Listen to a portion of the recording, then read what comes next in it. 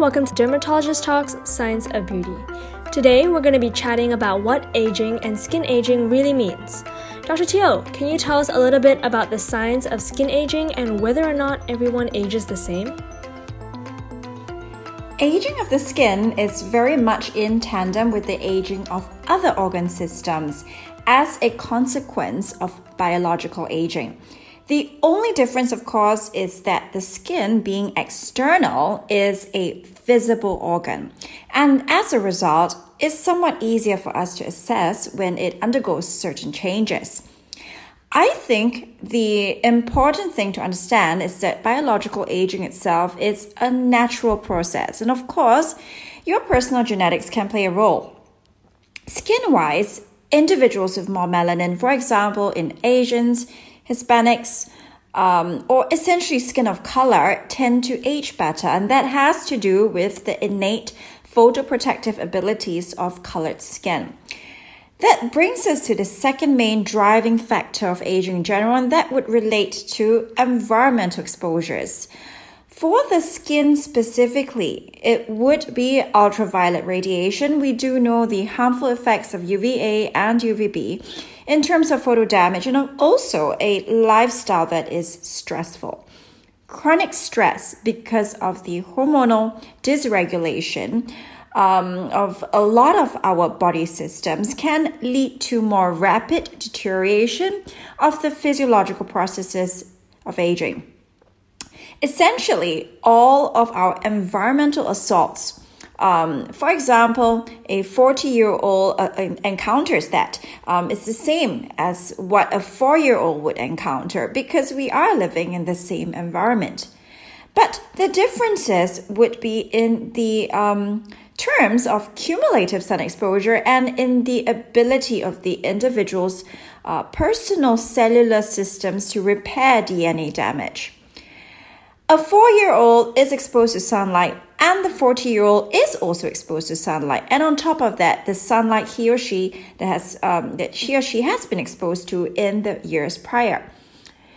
In the 4-year-old, a very effective, efficient, and healthy DNA repair system quickly gets rid of any mutations that may form and also the pigmentation that arises as a result of melanin activation.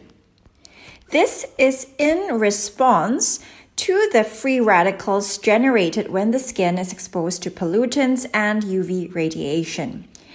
In a 40-year-old, this process is much less efficient, and this is when you may start to see the visible signs of surface aging.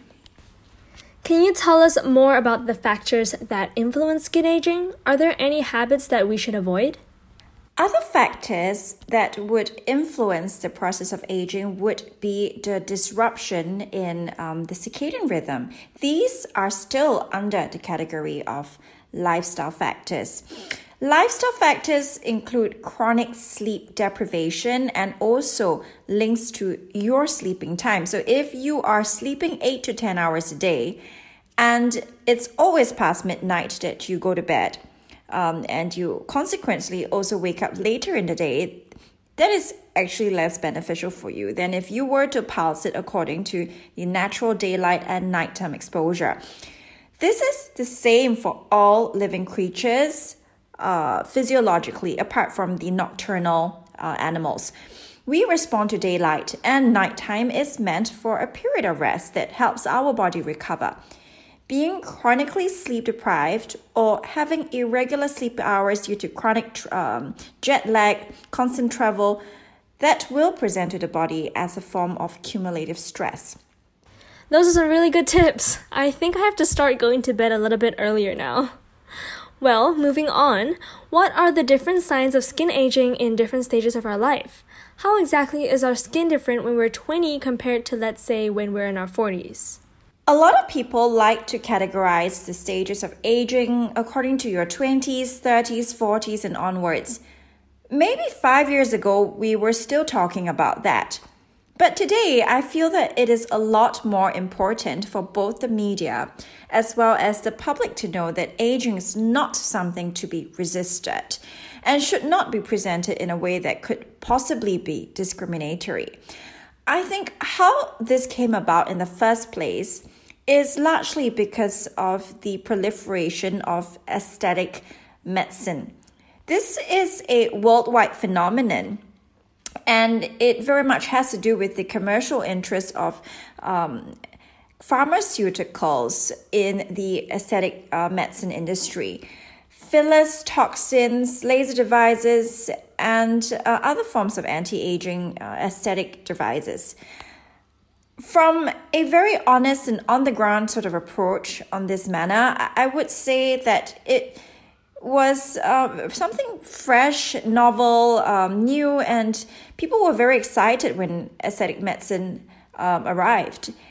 So the thinking was more like, that means, I could inject the volume that I lost over this period of time for my age, and then, it would be restored. That's very impressive. Well, another person would think, does that mean my wrinkles can just be erased overnight? It's sort of like a cheat sheet for poor lifestyle and I guess lack of a good routine that would prevent these signs from developing in the first place. Some time has passed since the advent of these treatments, of course, and it's a fairly mature industry right now. We see that it's very widespread. These services are being offered in general practice clinics, aesthetic clinics, which are run by non-dermatologists, non-plastic surgeons.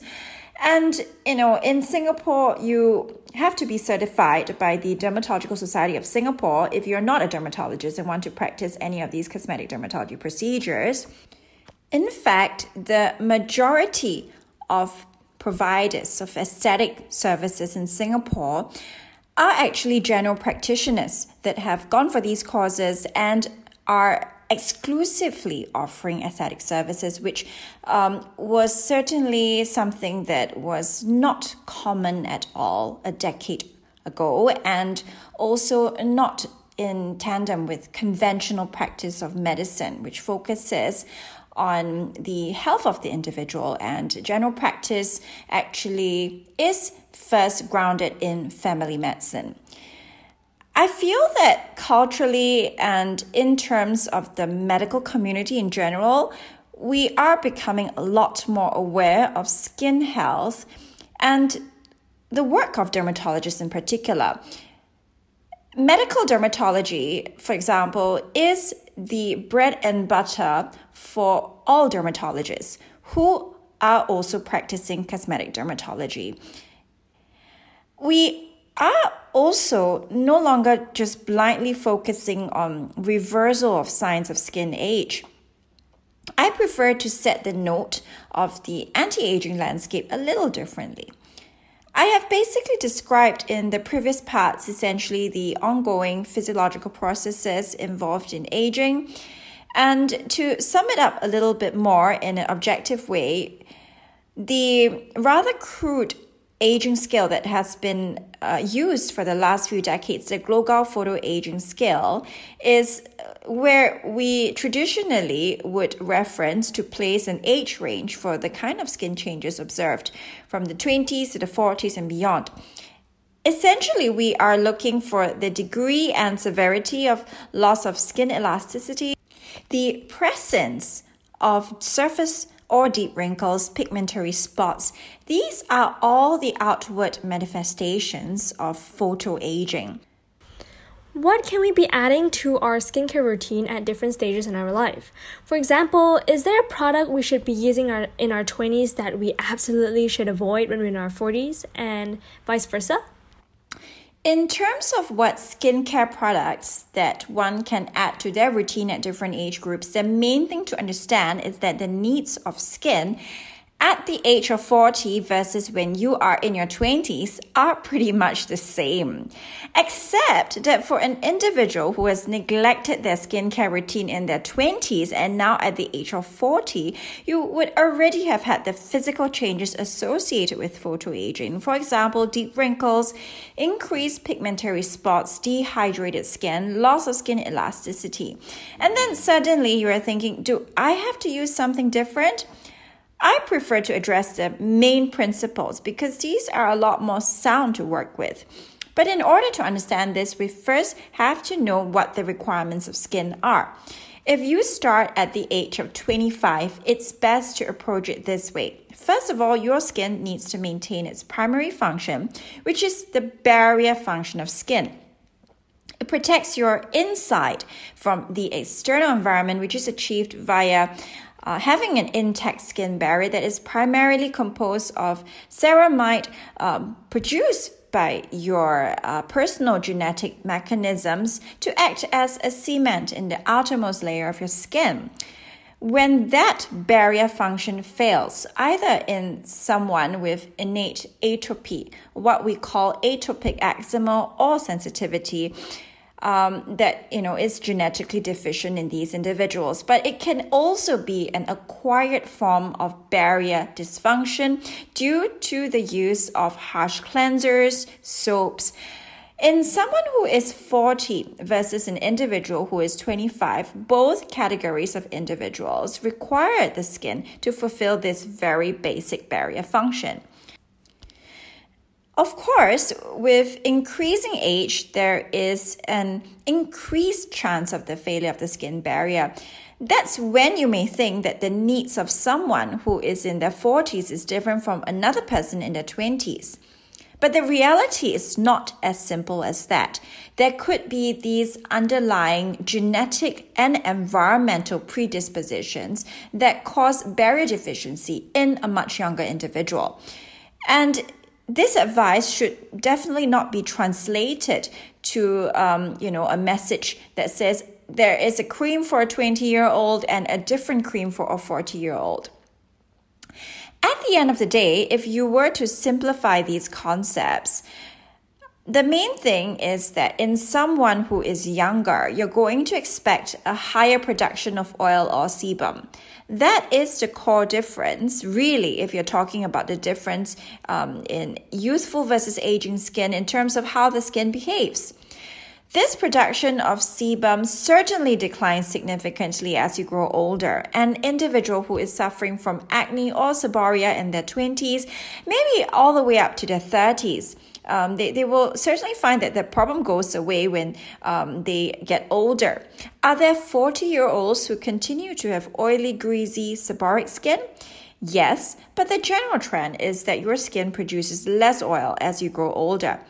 In this regard, you should consider using more moisturizing products when you're in your 30s and 40s, especially if you have been used to skipping it or using very light lotion formulas in your 20s, living in a humid tropical climate like Singapore. This is also not to say that you should be using more different types of moisturizers as you grow older, but in the amount that is applied to your skin. The skin is very efficient generally when it's healthy at absorbing whatever is applied on it. And that's the beauty of topical therapy and dermatology, because the skin, unlike the heart, the lungs, it's very accessible, and drug delivery can also occur transdermally.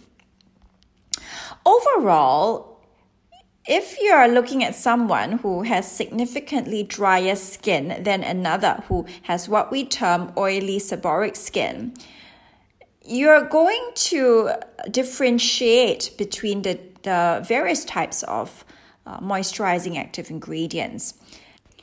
An individual in their 20s with seborrheic type skin would probably do well with a serum-based type of moisturizer, or something with an emulsion base that's delivering separate ingredients, especially in a tropical, humid climate like Singapore.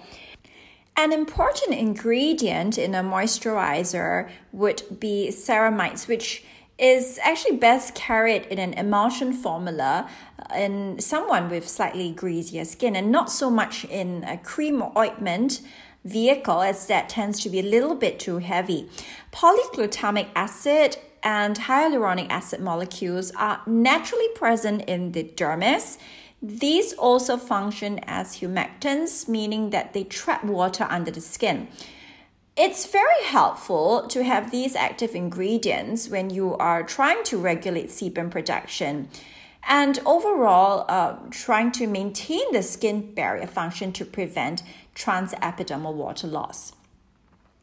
In an individual who is, in their 40s and really suffering from dry, dehydrated skin, one must not confuse that with the presence of wrinkles. We shouldn't say that one, should add more moisturizer to address the wrinkle problem. The thing here is skin is a composite of functions.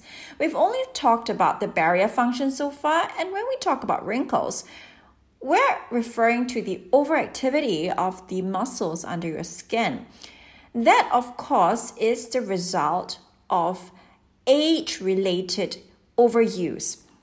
So the more times you activate your muscles, the higher chance of hypertrophy, just like when you're working out in the gym. So if you're frowning all the time, by the time you're 40, you're sure to have these active corrugator and frontalis muscles, which will show up in terms of you having forehead and eyebrow frown lines and wrinkles.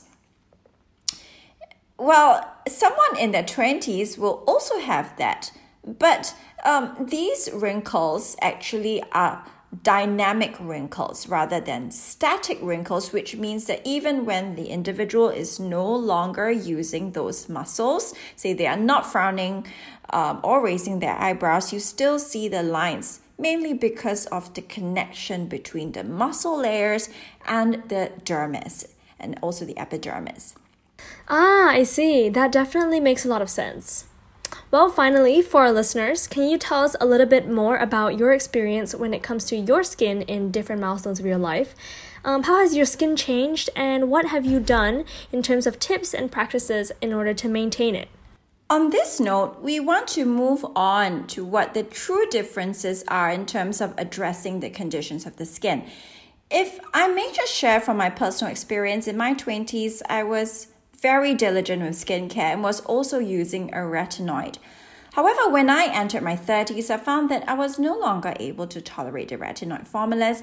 I got a lot of irritation, and that's a common thing that occurs with a lot of my patients as well. I then switched to a pure peptide formula and the antioxidant cosmeceuticals, which are hydroquinone and retinoid free.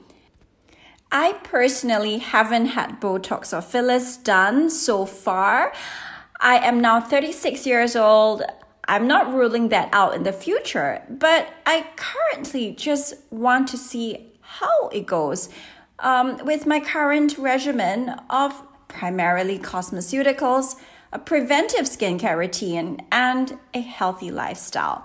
I exercise almost every day. I've done that for most of my life. I also sleep sufficient hours and go to bed by 11 every day and wake up usually by 7 or 8. For someone who has not gone through this routine, for example, and is in their 40s and suddenly sees all these signs of photoaging, what I want to say it is then no longer possible to revert back to the 20s state with just skincare alone, no matter the number or types of antioxidant ingredients they use. So the truth is, the damage has already occurred and you actually need physical intervention to reverse it. And that's when treatments such as fillers address the loss of tissue volume and toxins, which relax the overactive facial muscles. High-intensity focused ultrasound, also known as HIFU, helps to lift up the SMAS layer.